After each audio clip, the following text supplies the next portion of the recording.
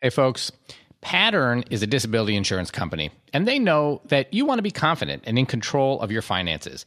In order to do that, you need to buy disability insurance. Pattern understands the problem is that researching insurance is complicated and time-consuming, which can make you feel overwhelmed and unsure of who to trust. Pattern knows that your time is valuable, and they believe that doctors have more important things to do than worry about insurance. That's why thousands of doctors have trusted Pattern to help them understand the insurance they're buying. Here's how they do it. You go in, you request your quotes, you compare your options, and you buy risk-free. So request your quotes today at patternlife.com. That's patternlife.com. So you can stop wasting time and feeling overwhelmed and instead save money and spend time on the things you love, being confident your family and income are protected. Enjoy all your favorite sports like never before at BetMGM. Sign up using code CHAMPION and receive up to $1,500 back in bonus bets if you don't win your first bet. When you register with BetMGM, you'll get instant access to a variety of parlay selection features, live betting options, and the best daily promotions in the business. And with BetMGM at your fingertips, every play and every game matters more than ever. Remember to use code CHAMPION and receive up to $1,500 back in bonus bets if you don't win your first bet. Place your money line, prop, or parlay bets with the king of sportsbooks today. BetMGM and GameSense remind you to play responsibly. See BetMGM.com for terms. 21 plus only. Virginia only. New customer offer. Subject to eligibility requirements. Rewards are non-withdrawable bonus bets that expire in 7 days. Gambling problem? Call 1-800-GAMBLER. Promotional offer not available in Washington, D.C.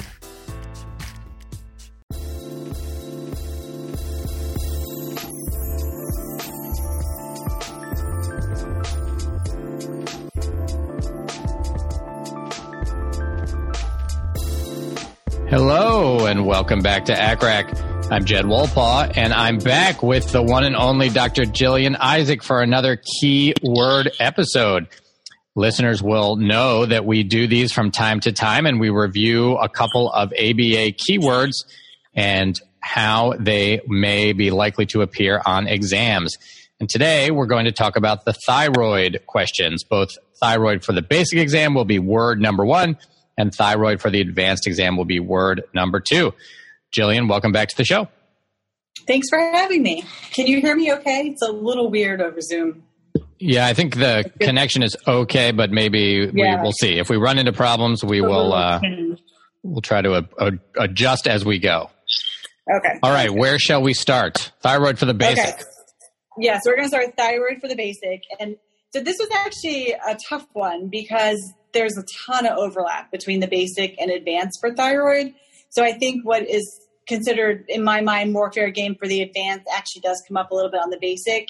And what's very fair for the basic shows up on the advanced. So it was hard to parse it out specifically. And also, if you go to the ABA outline, which they just redid, and you actually sent me that email and I looked through it, it's very nebulous. When you go to thyroid, it's like under endocrine and metabolic systems, it just says thyroid. It doesn't parse it out in any way. It doesn't say anatomy, relationships to nerves, nothing. It just says thyroid. So I had to do a little bit of digging, and I did my best to piece it together to what I think is kind of basic versus advanced. But just keep in mind that I think all of this is fair game, and it's very high yield. Just based on sources that I've read, I think there are a lot of questions that come up year to year about the thyroid. Hypothyroid, hyperthyroid, thyroid storm, thyroid anatomy. So I do think in general it's a very high yield topic. Great. So, all right, let's dive in. So if I had to do my best guess as like what they're going to test in the basic for the thyroid, it would be thyroid function and evaluation of thyroid function. And that's basically every year. Laryngeal anatomy, so cartilages, muscles, innervation. The recurrent laryngeal nerve, that's a big one in its relationship to the thyroid. And then neck anatomy, 2D ultrasound. Unfortunately, on podcasts, you can't really do images, but I have seen more images in the past few years, especially with neck anatomy and ultrasound, so that's fair game too. So I did put up anatomy questions, but keep in mind that they're just kind of placeholders for what might be an ultrasound visual of the thyroid.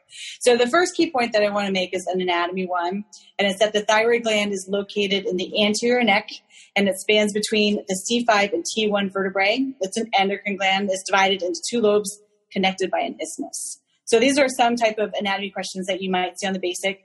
And the first one is, let's see if you listened and paid attention to my key point, is what is the vertical extension of the thyroid in relation to the vertebrae? All right, so you either... I have to write the answers. So A is C4 to T1, B is C5 to T1, C is C6 to T1, and D is C3 to T1. Yeah, no tricks here. You either know it or you don't. And as you just said, It's B, C5 to T1. Yeah, and the reason why they ask this is because there is a lot of anatomy in a very small area, a lot of the stellate ganglion, which is a little lower, I think around like C7, recurrent laryngeal nerves, cricothyroid membrane, a lot of anatomy that they wanted you to know. So I think it's good to know where things are at certain cervical levels in relation to others. So this is another type of anatomy question that you might see. The posteromedial aspects of the thyroid lobes are attached to which structure? A, the cricoid cartilage, B, arytenoid cartilages, C, cornicuate cartilages, or D, thyroid cartilage. And again, mostly here you're going to have to know it, but you can think a little bit through this. So you know the thyroid cartilage doesn't go all the way around to the back, so maybe a little less likely that things would be posteriorly attached to that. That might be one way to eliminate thyroid cartilage. Ultimately, the answer is cricoid cartilage, but again, this is anatomy stuff you're going to have to memorize. Right, and it's a really good distractor because I think you think, thyroid, it's got to be on the thyroid cartilage, but there is the posterior aspect is actually attached to the cricoid cartilage.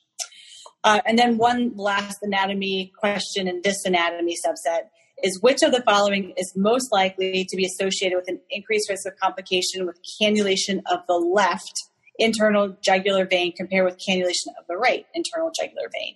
A, longer recurrent laryngeal nerve. B, lower location of the cupula of the pleura. C, more anterior location of the phrenic nerve. D, presence of the thoracic duct. Right. So again, some things you can eliminate here. So the recurrent laryngeal nerve is longer on the right, not the left, so you can get rid of that one. The cupula of the pleura, same thing, other side, so you can get rid of that one. And so that really leaves you with two. And if you know that the thoracic duct is there on the left, right around the junction there of the IJ and the innominate, then that makes it pretty likely. And that is indeed, I believe, the answer. Right. And I actually saw this question several times in pulling questions about thoracic duct and the left IJ. So it is commonly tested, and I think people forget that. And we're always thinking about like the left side looping around and going underneath the aortic arch and things like that. But the thoracic duct is really just like right behind the IJ on the left side there. Okay, so that leads us to key point 2, which is anatomical relationships. So the carotid artery, the internal jugular, and the vagus nerve are posterolateral to the thyroid, and the external laryngeal and recurrent laryngeal nerves are posteromedial.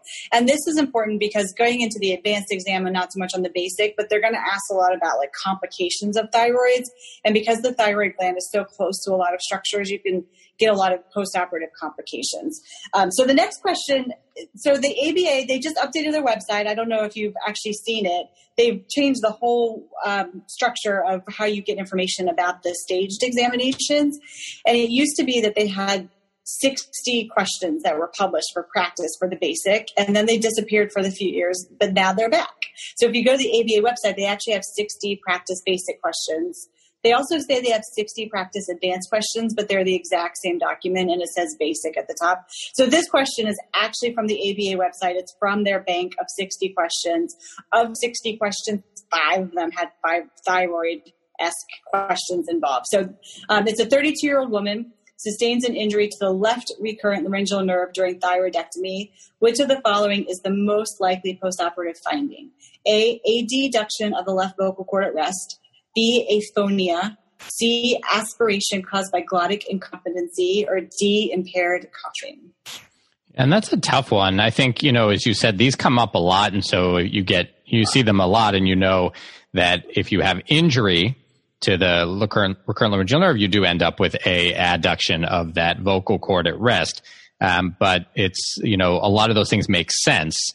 That you would think about. So you want to be careful, and really this does come up. And if you know that, it does tend to be that answer. They're looking to know that you know that injury causes a deduction. Right.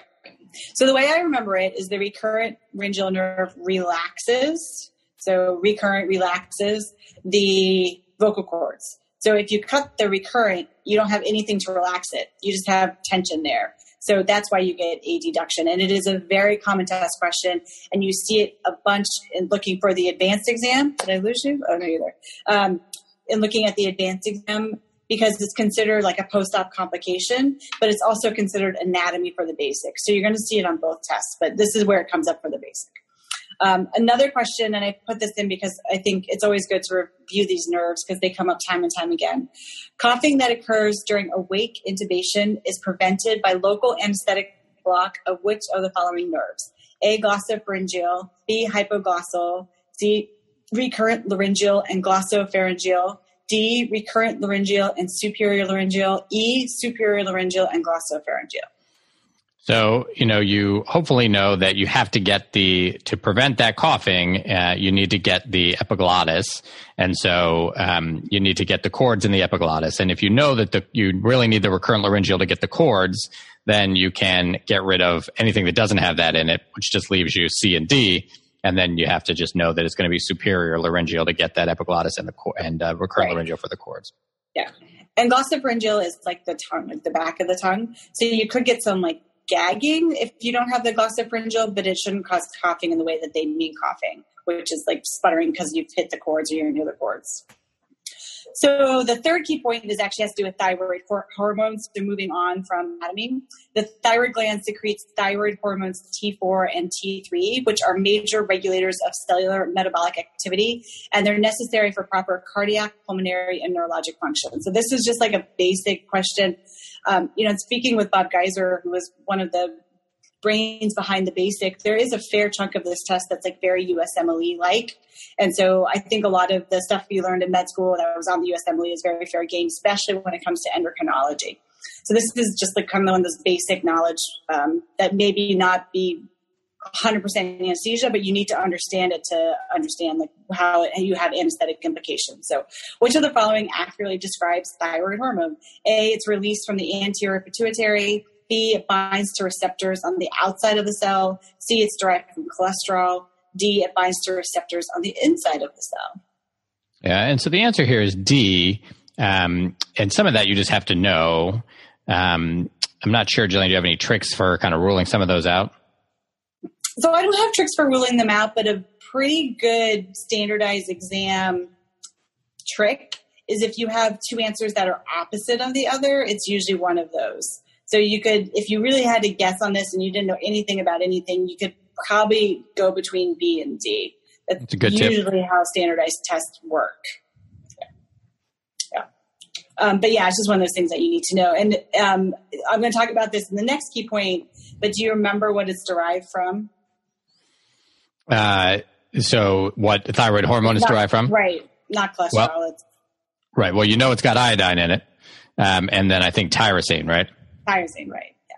And I think they put cholesterol there because that goes, I don't know why they put cholesterol there. Maybe because cholesterol's cross membranes easier. And so if you know it's in, but anyway. All right. So that leads us to the key point 4, which is about thyroid hormone production. I know this is a little bit more granular than we normally do, but I have seen these questions come up fairly regularly. They're kind of, so when these tests are put together, about 80 to 85% of the test comes like from the highlighted points in the textbook, like the bulleted points. About 10 to 15% of it is like just really nitpicky kind of trivia. And they do it this way on purpose. And it's to reward those like super studiers, the people who know everything about everything. So there is part in the science of putting this together, these really kind of what you think might be unfair, but out there, very specific questions. And I've seen a lot of them come from thyroid, especially thyroid hormone synthesis. So that's why I'm going a little bit more granular here. But so the fourth key point is that the production of thyroid hormone consists of the uptake and concentration of iodide in the thyroid gland, where it's bound to tyrosine residues to form various iodotyrosinase. So that's one question I've seen is what amino acids, tyrosine. And then after organification, you have monoiodotyrosine or diiodotyrosine, and that's coupled enzymically by thyroid peroxidase to form either T3 or T4, which are then attached to the thyroglobulin protein and stored as colloid. So questions I've seen them ask before is what enzyme is used to form T3 or T4? So it's thyroid peroxidase. I've also had them ask what protein is T3 or T4 bound to in colloid, and that's thyroglobulin. And then for release of T3 and T4, it's through the proteolysis of the thyroglobulin and diffusion into the circulation. So I just put that out there because I couldn't find specific questions, but I know I've seen them in the past enough that I wanted to just make those points. And then the next point I wanted to make, which is key point 5, is that thyroid stimulating hormone, which is released from the anterior pituitary, is responsible for maintaining the uptake of iodine and the proteolytic release of thyroid hormone.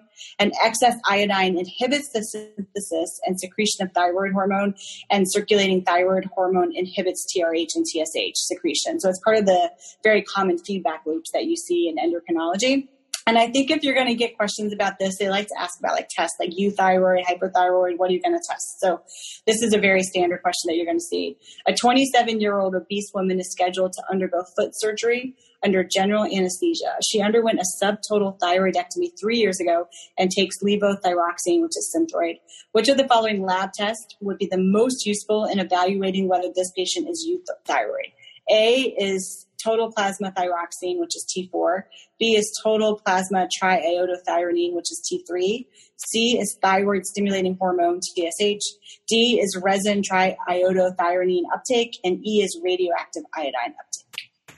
Right. And so hopefully people know, if they've done any clinical time, that when we want to know someone's thyroid status, we check their TSH. And so that's going to be what's going to give you the best idea of their whether they're euthyroid.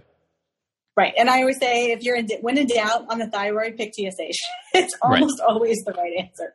Yeah. So just for a review for the basic, my guess is they're going to most likely test anatomy. So like we talked about, location, relationships, nerves, T3, T4, TSH, and proper lab testing, and then the recurrent laryngeal nerve, especially damage with thyroid surgery. And then you might see basics of hypo and hyperthyroidism. I think that's also fair game, but I lumped those into the advanced category just for today's podcast. So moving on to thyroid for the advanced exam. All right, let's do it. Are we okay to move on? Absolutely. Okay. All right. So the thyroid for the advanced exam, the ABA outline is much more granular. It gives you a lot more information than just thyroid. So it says they want you to know about hyperthyroidism, so metabolic and circulatory effects, anesthetic management, thyroid storm. They want you to know about hypothyroidism, metabolic and circulatory effects, mixed edema, coma, substitution therapy, anesthetic implications, and that complications of surgery. So hypocalcemia, recurrent laryngeal nerve injury, diagnosis and treatment. And if you want to know what's tested, if you look back through like old tests, like open anesthesia tells you the years that this is tested.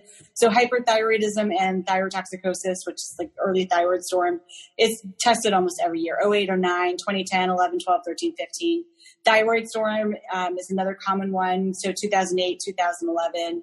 Thyroid surgery and recurrent laryngeal nerve monitoring was 2014, 17, and 20.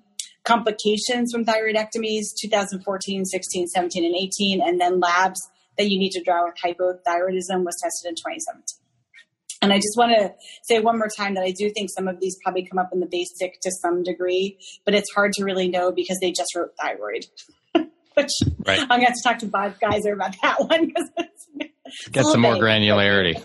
Yeah, exactly. Okay, so the first key point is that hyperthyroidism results from the exposure of tissues to excessive amounts of thyroid hormone. And the most common cause is Graves' disease.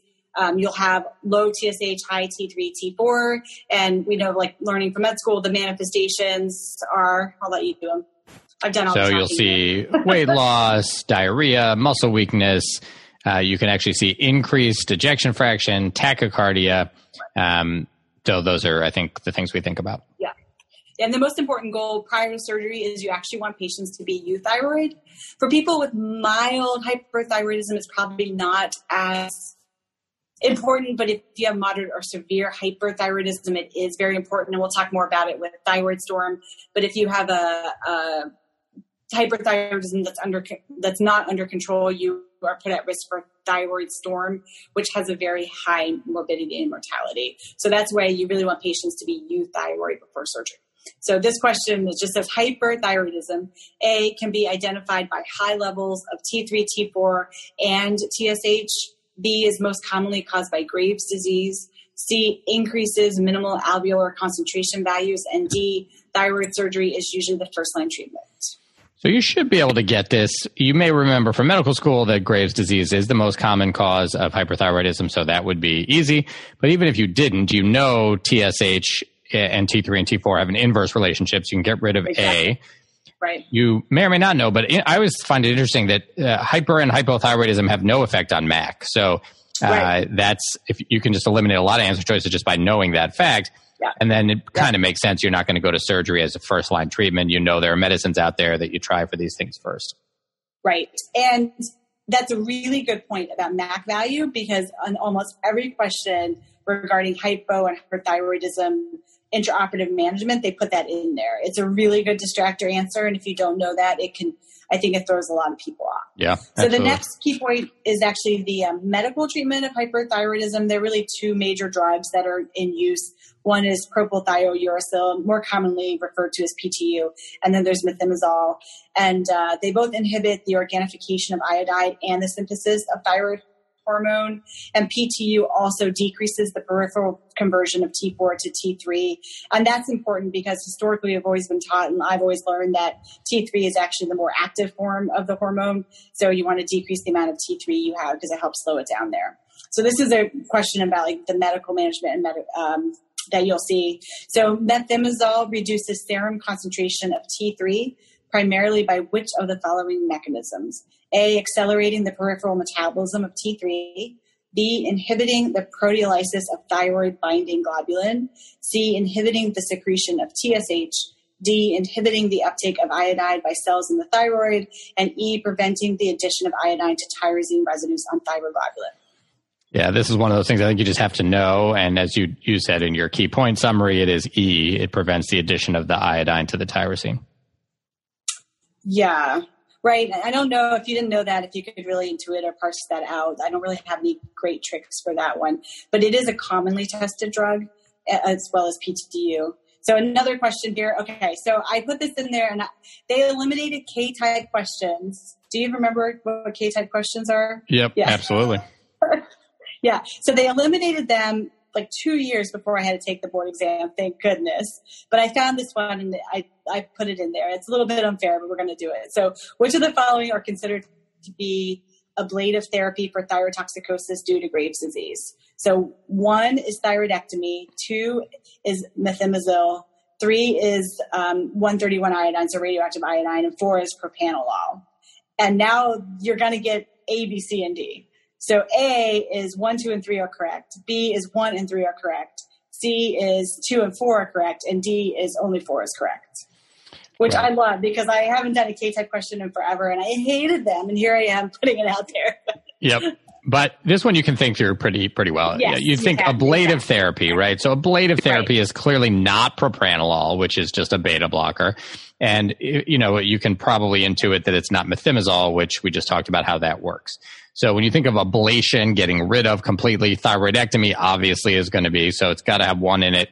And then radioactive iodine certainly sounds pretty definitive, radioactive. Right. So you should be able to get there that it's going to be 1 and 3, which is answer choice B. Yeah. So it's a good learning question. K-types are no longer there.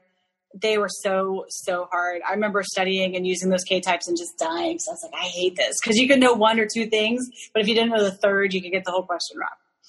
All right. So the next key point is that hypothyroidism is due to inadequate T3 and T4. It's most commonly due to autoimmune, with the exception, it also can be what's the word when physicians cause it? Is it iatrogenic? In that, like someone who's had radiation to the neck or thyroidectomy. Yeah. Right. Iatrogenic. Yeah. So outside of iatrogenic causes, the most common is autoimmune. Signs and symptoms are lethargy, cold intolerance, bradycardia, decreased cardiac output. Interestingly enough, there has not ever been shown to have serious complications in patients going to the OR with mild to moderate hypothyroidism. So it's not as important to aggressively treat hypothyroidism going into the OR as hyperthyroidism, but it's still nice to be as close to euthyroid as possible. So again, getting back to these lab values, a patient suffering from signs and symptoms consistent with Hashimoto's thyroiditis has blood samples taken for lab analysis. Which of the following sets of results would be most consistent with this diagnosis? So A is high T3, high T4, high TSH. B is high T3, high T4, low TSH. C is low T3, low T4, low TSH. D is low T3, low T4, high TSH. And E is low T3, high T4, normal TSH. Right. And so with these, actually, I think a good thing to do before you even look at the answer choices is think in your head what you're looking for so you don't get thrown off. And you just know that if it's hypothyroidism, you're going to have high TSH. So you just look at the two that have high TSH.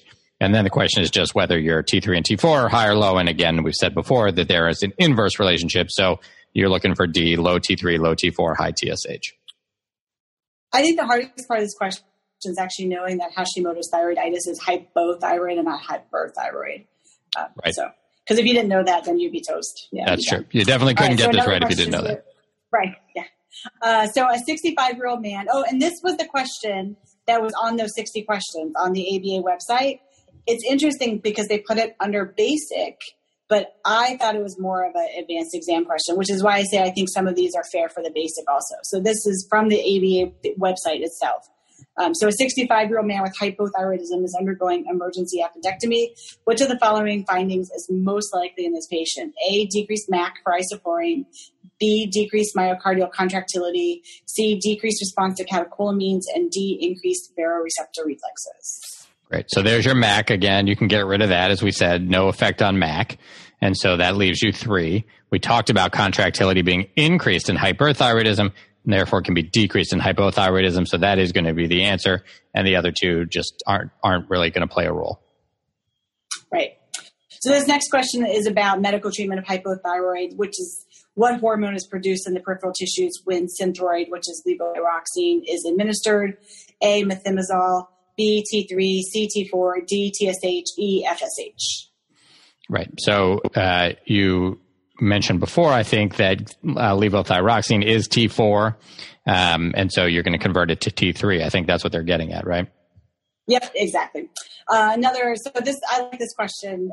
So it's a patient with moderate hypothyroidism and unstable angina requires urgent coronary artery bypass grafting. Which of the following is most appropriate before proceeding with the operation?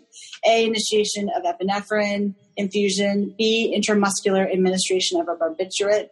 C, intravenous administration of T3. D, intravenous administration of T4. E, treatment of myocardial ischemia.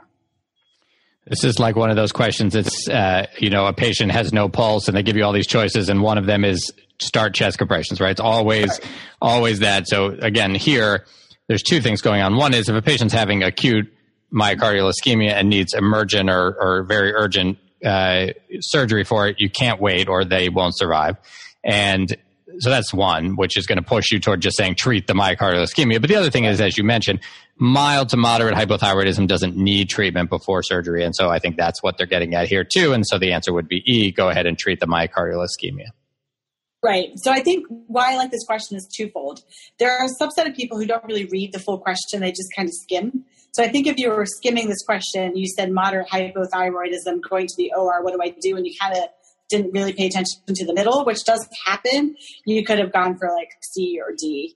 And I do like that they're also testing your ability. Like you need to triage, like, okay, the hypothyroidism is definitely secondary. So I thought that question was good. So this is a question about anesthesia with hypothyroidism is, which of the following is most likely in a 30-year-old patient with untreated hypothyroidism?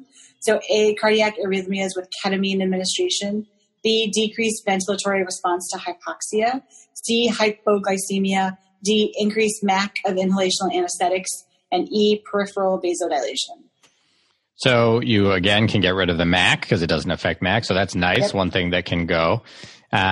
And then, this is not something that I remember well, but I think that you do get a decreased ventilatory response to hypoxia as opposed to the other things. So I think that's the answer, though. That is something I think you just have to know. Yeah. And even though you do have metabolic changes, don't think hypothyroidism causes hypoglycemia. And I'll have to look, and people who listen to this can tell me if I'm wrong. I'll have to look up the peripheral vasodilation. I actually don't remember if it's just neutral or if you actually get some vasoconstriction. I don't off the top of my head. Do you? Yeah, not something I remember. I don't know either. I'm guessing that I don't think that you get an effect on vasodilation with hypothyroidism. I just you if you did, you'd have profound hypotension, and I don't think that happens. Right. That makes sense. Okay, so the next key point is key point 4, which is thyroid storm. So thyroid storm is a life-threatening exacerbation of hyperthyroidism that most commonly develops in the undiagnosed or untreated hyperthyroid patient because of the stress of surgery, or if you're actively operating on a hyperthyroid patient and kind of fiddling with the thyroid and it releases a lot of thyroid hormone at once. So the manifestations can include hyperthermia, tachycardia, dysrhythmias. You can see myocardial ischemia, CHF, agitation, confusion in an awake patient. And I think it's really, really important to put these things together in a differential diagnosis. And every time you hear them, lump them together. So I say always put together malignant hyperthermia, thyroid storm, pheochromocytoma, and NMS together, those 4, because they all manifest very similarly. So you really have to pay attention to the details of what's going on with the case to parse out what it is. And then also of the other 3 are sepsis, hypoxia, and light anesthesia. So in my head, anytime I'm thinking thyroid storm, I always go through my list to make sure I'm not missing any other things. But I have seen them give questions where you have to really figure out, is this thyroid storm or is this malignant hyperthermia? Because they can present very similarly in the beginning. So here's a question. A 40-year-old woman with Graves' disease is undergoing thyroidectomy with isoflurane, nitrous, and oxygen. During surgical manipulation of the thyroid, her temperature increases to 38.5, her heart rate is 160, and her blood pressure is 150/100. What is the most appropriate initial treatment? A, administer dantrolene. B, administer potassium. C, administer propranolol. D, administer PTU. E, increase the concentration of isoflurane. Yeah, so, I think they're getting at a few things here. They're suggesting, could this be light anesthesia? So, in other words, do you want to just increase the ISO? Right, exactly. She's on 1% ISO plus nitrous, so she's pretty deep. She's at, that combination, 1% ISO is probably very close to a MAC for her, plus 60% nitrous, she's probably at, 1.3, 1.4 MAC. So the chances that she's light are low. And so that's probably unlikely. She's got Graves' disease, so she's at high risk for it being hyperthyroidism or thyroid storm. And you want something that's going to act very quickly. So while propylthiouracil is a treatment for hyperthyroidism, it's not going to, have as fast an effect as something else like propranolol, which is going to treat that 160 beat per minute heart rate, and is also going to help with the thyroid storm itself. Dantrolene, not a treatment for thyroid storm, and potassium iodide, you certainly don't want to give iodine in this case. Right. But if they took out Graves' disease and the surgical manipulation of the thyroid, and you just had this increase in temperature, this increase in heart rate, this increase in blood pressure, I might be going down an MH route rather than a thyroid route. So they will give you clues. They have to. You can't parse it out any other way. So look for the clues about, are they, do they have an underlying thyroid condition? Are they operating on the thyroid? Are they manipulating it at the time? That'll help to let you know if it's, like I said, thyroid storm, MH, or PHEO, or NMS. And actually, so I said you wouldn't. No, sorry, go ahead. I was moving on. So were you ready? Oh, no, I was just going to say, I said you wouldn't want to give iodide. I think it's that you wouldn't want to give potassium iodide, right? Right. I think the treatment for hyperthyroidism or thyroid storm does include iodide, but usually in the form of sodium iodide. Sodium iodide, yeah, exactly. Which gives us our next key point. Good segue. Is the treatment of thyroid storm, which is another common question. Is if you do suspect thyroid storm, the treatment is IV fluids and then beta blockers. So you can do propranolol or Esmol drip, sodium iodide, PTU, hydrozone, and then supportive measures like cooling blankets, just like you would in MH. I always tell my residents, if you're in doubt, call endocrinology. I mean, you'll never see endocrinologists run faster than when you tell them you think you have someone with thyroid storm, and they will tell you all the doses and how to give these medications. We had a thyroid storm patient on OB, 7-8 years ago, and we called them to help manage, and they were like thrilled. I was not thrilled, but they were thrilled. But they were very, very nice about helping me manage. And you can, even if you are in a center where they don't have in-house, they can call in and help guide your management, because it's not something you're going to see commonly. And so I wouldn't expect you to keep the doses in your head for the iodide and the PTU. So. Yeah. And I don't want to keep harping on this, but I just don't want to give people the wrong information. I'm not sure if it has to be sodium iodide or not. I mean, I think that's what's more common, but it's possible potassium iodide would be a different way to administer that iodide that would work. The prior question, potassium, about getting potassium. Yeah, I mean, I'd be worried about having a high potassium level. Right. I think you don't want to necessarily give potassium if it's not needed, especially if it's going to be in large quantity. And then I think the other thing with that initial question, that last question, was just that propranolol is going to be your first choice, not that you wouldn't do those other things. Exactly. That's a very good point. Yeah, that's going to be like the first thing you do because you're going to have it in the OR and it's easy to do. But according to Barish, which I actually do have open in front of me, it's sodium iodide. And if you did want to know the dose, it's 250 milligrams IV Q6H. And PTU is, you can give it down an NG tube, 200 to 400 milligrams. And then 50 to 100 milligrams of hydrocortisone, and then 10 to 40 milligrams of propranolol or Esmol infusion. Great. All right. So here's a question about thyroid storm. A 38-year-old woman with hyperthyroidism is undergoing open reduction and internal fixation of a fractured humerus with isoflurane anesthesia. Intraoperatively, her heart rate increases to 120 with occasional premature ventricular contractions. The most appropriate therapy at this time is to A, discontinue isoflurane, B, administer edrophonium, C, administer esmolol, D, administer lidocaine, E, administer PTU. So similar question here. Tachycardia, possible thyroid storm. You want to give a beta blocker first, and so esmolol is going to be your first choice.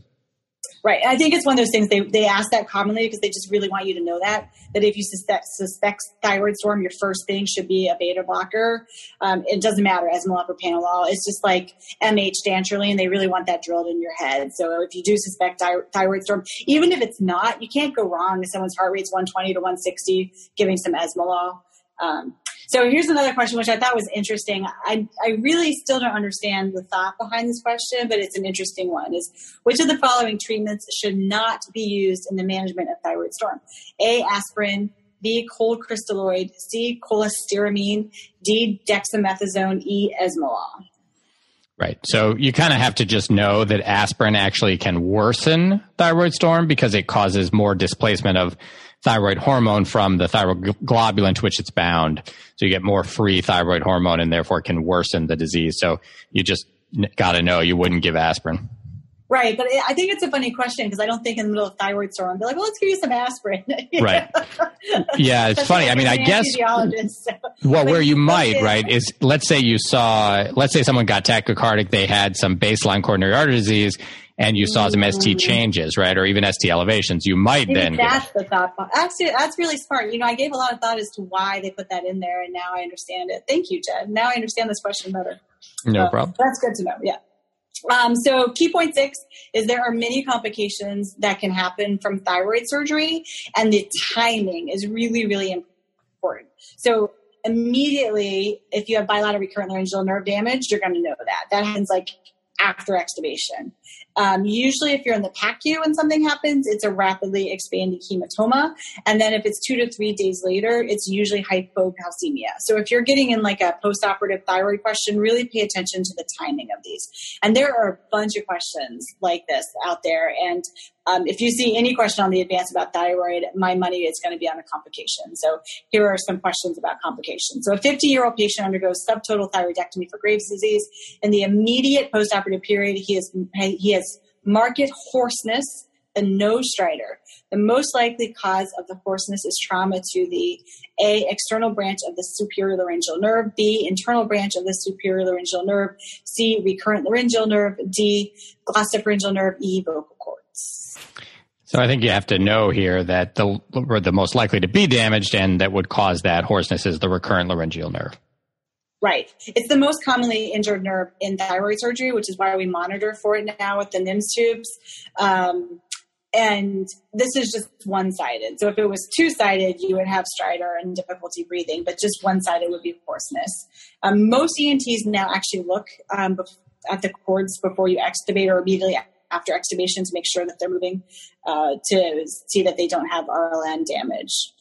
All right, next question. If both recurrent laryngeal nerves were severed during a difficult thyroidectomy for cancer, The most likely finding would be A, paralysis of the cricothyroid muscles, B, cadaveric positioning of the true vocal cords, C, anesthesia of both sides of the epiglottis, D, bilateral pure adductor vocal cord paralysis.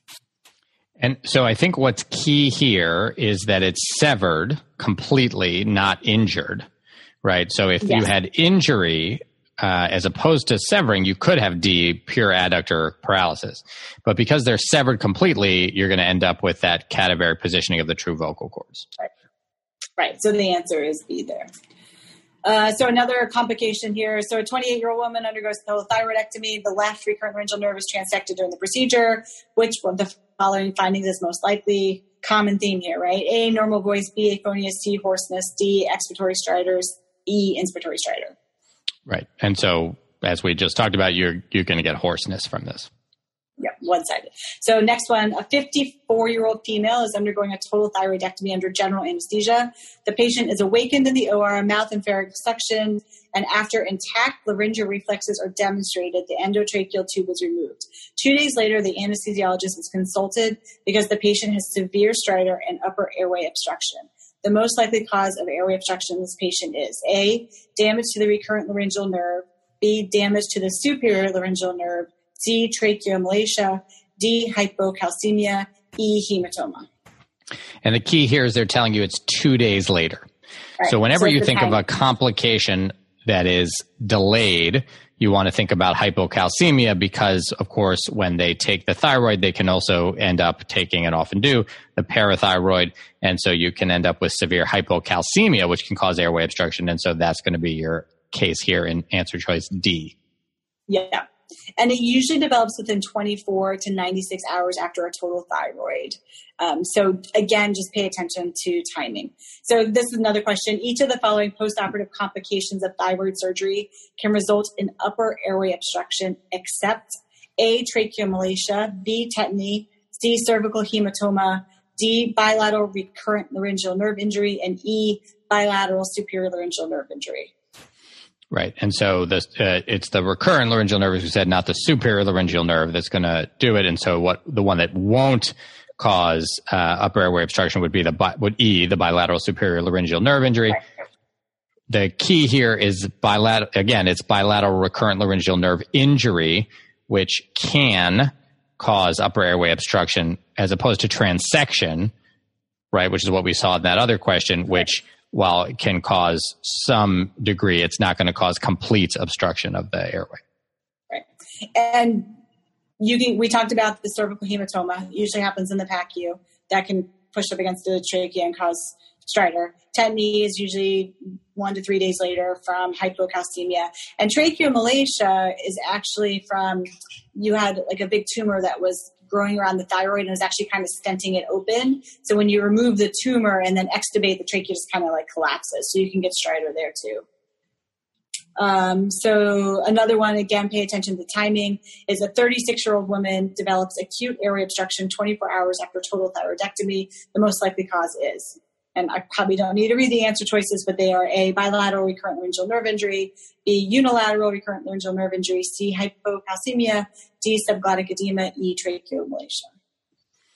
Yeah, and as we said, delayed hypocalcemia is going to be your most likely cause there. Right. So to review for the advanced exam, what I think would be most likely tested on the advanced exam is hypo and hyperthyroidism, especially how they affect your anesthetic plan, the recognition and treatment of thyroid storm, and then postoperative complications of thyroid surgery, and pay attention to timing. And that would include, like we said, hypocalcemia, rapidly expanding hematoma, recurrent laryngeal nerve damage, those three. Great. All right. Jillian, super helpful. Thank you for going through the thyroid for the basic and advanced. Let's turn to the portion of our show where we make random recommendations. You've always got good ones. What have you got for us today? Oh, gosh. I have to think about it now. So I really enjoy cooking, and people who like to cook probably know, I think his full name is Kenji Lopez Alt. Am I saying that right? He wrote a cookbook that won a James Beard Award called The Food Lab, and he has a really great website called Serious Eats. I don't know if you've ever used any of his recipes. No. But he has this chocolate chip cookie recipe that uses brown butter So you take the butter and you brown it and then you cool it before using it in your cookies. It is life-changing.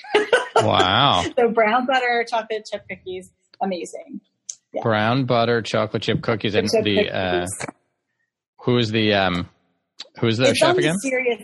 It's Kenji Lopez. And his website is Serious Eats. Oh, it's so good. Oh, that is something we're going to have to try in my house. Yeah, they're really good. I'll try to find a link and put it in the show notes. Well, on a much less appetizing and exciting note, I'll say mine is not to eat. But if you've got kids, especially kids in the kind of 7 to 10 range, there's a great Netflix show called The Dragon Prince. It is incredibly well done. So my kids and my wife and I watched the show Avatar: The Last Airbender, which I recommended on a prior show, and it's great. And we were looking for something to follow that up with. It's a family show, and my wife found this. It was really highly rated. It's called The Dragon Prince. It's on Netflix, and it is great. It's great for the kids, love it, and it's really well done, and we also enjoy it. It's funny. There's layers for adults and layers for kids. It's really, they do a great job of kind of representing all different kinds of adventures and humor, and it's really, really well done. So highly recommend The Dragon Prince as well. All right, Jillian, thank you so much for coming on the show. Oh, no problem. And let me know, guys, what you think about those cookies. I just sent Jed the recipe. Nice. I can't wait. All right, take it easy. All right, take care. All right. Always great to have Dr. Isaac back on the show. Hopefully everyone found that useful, especially those studying for their exams. Let us know what you thought. Go to the website, acrac.com. You can leave a comment and a rating. It's very possible that we got some of that wrong. If you identify it, let us know. We'll put a note on the website. Leave a comment. Others can learn from what you have to say. If you are a fan of the show, please consider going to iTunes and leaving a comment and a rating. It really helps others find the show. If you would like to support the making of the show, please consider going to patreon.com/ACRAC. That's patreon.com/ACCRAC, where you can become a patron of the show. Even if it's just $1 or $2 that you pledge, it makes a big difference, and we really appreciate it. Also, you can go to paypal.me/ACRAC and make a donation anytime, or look up Jay Wolpaw on Venmo. We really appreciate, and a big thank you to anyone who has made a donation or become a patron. Thank you for your generosity. Big thank you, as always, to our tech lead, Dr. Brian Park, and to our social media manager, April Liu. And, of course, a shout out and thank you to Dr. Kimia Kashkuli, who still helps out even as she is doing her intern year. And, of course, our original ACRAG music is by the one and only Dr. Dennis Quo. You can check out his website at studymusicproject.com. All right, that is it for today. For the ACRAC podcast and Dr. Jillian Isaac, I'm Jed Wolpaw. Thanks for listening. Remember, what you're doing out there every day is really important and valued.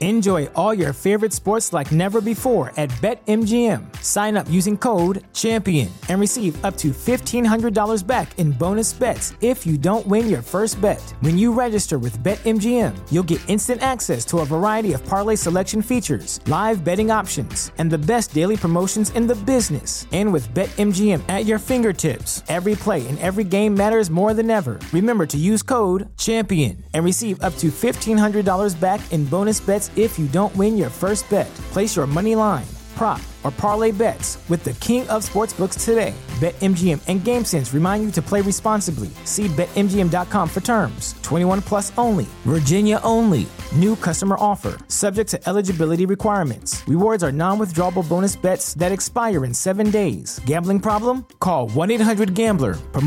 Promotional offer not available in Washington, D.C. Swimsuit? Check. Sunscreen? Check. Phone charger? Check. Don't forget to pack the 5-Hour Energy. It fits great in a pocket or carry-on, and the alert feeling will help you arrive ready for anything. Now get 20% off when you use code 5HETRAVEL at 5hourenergy.com. Expires April 30th. One-time use only. Not valid with other discounts. Remember, visit 5hourenergy.com and use code 5HETRAVEL to save 20%.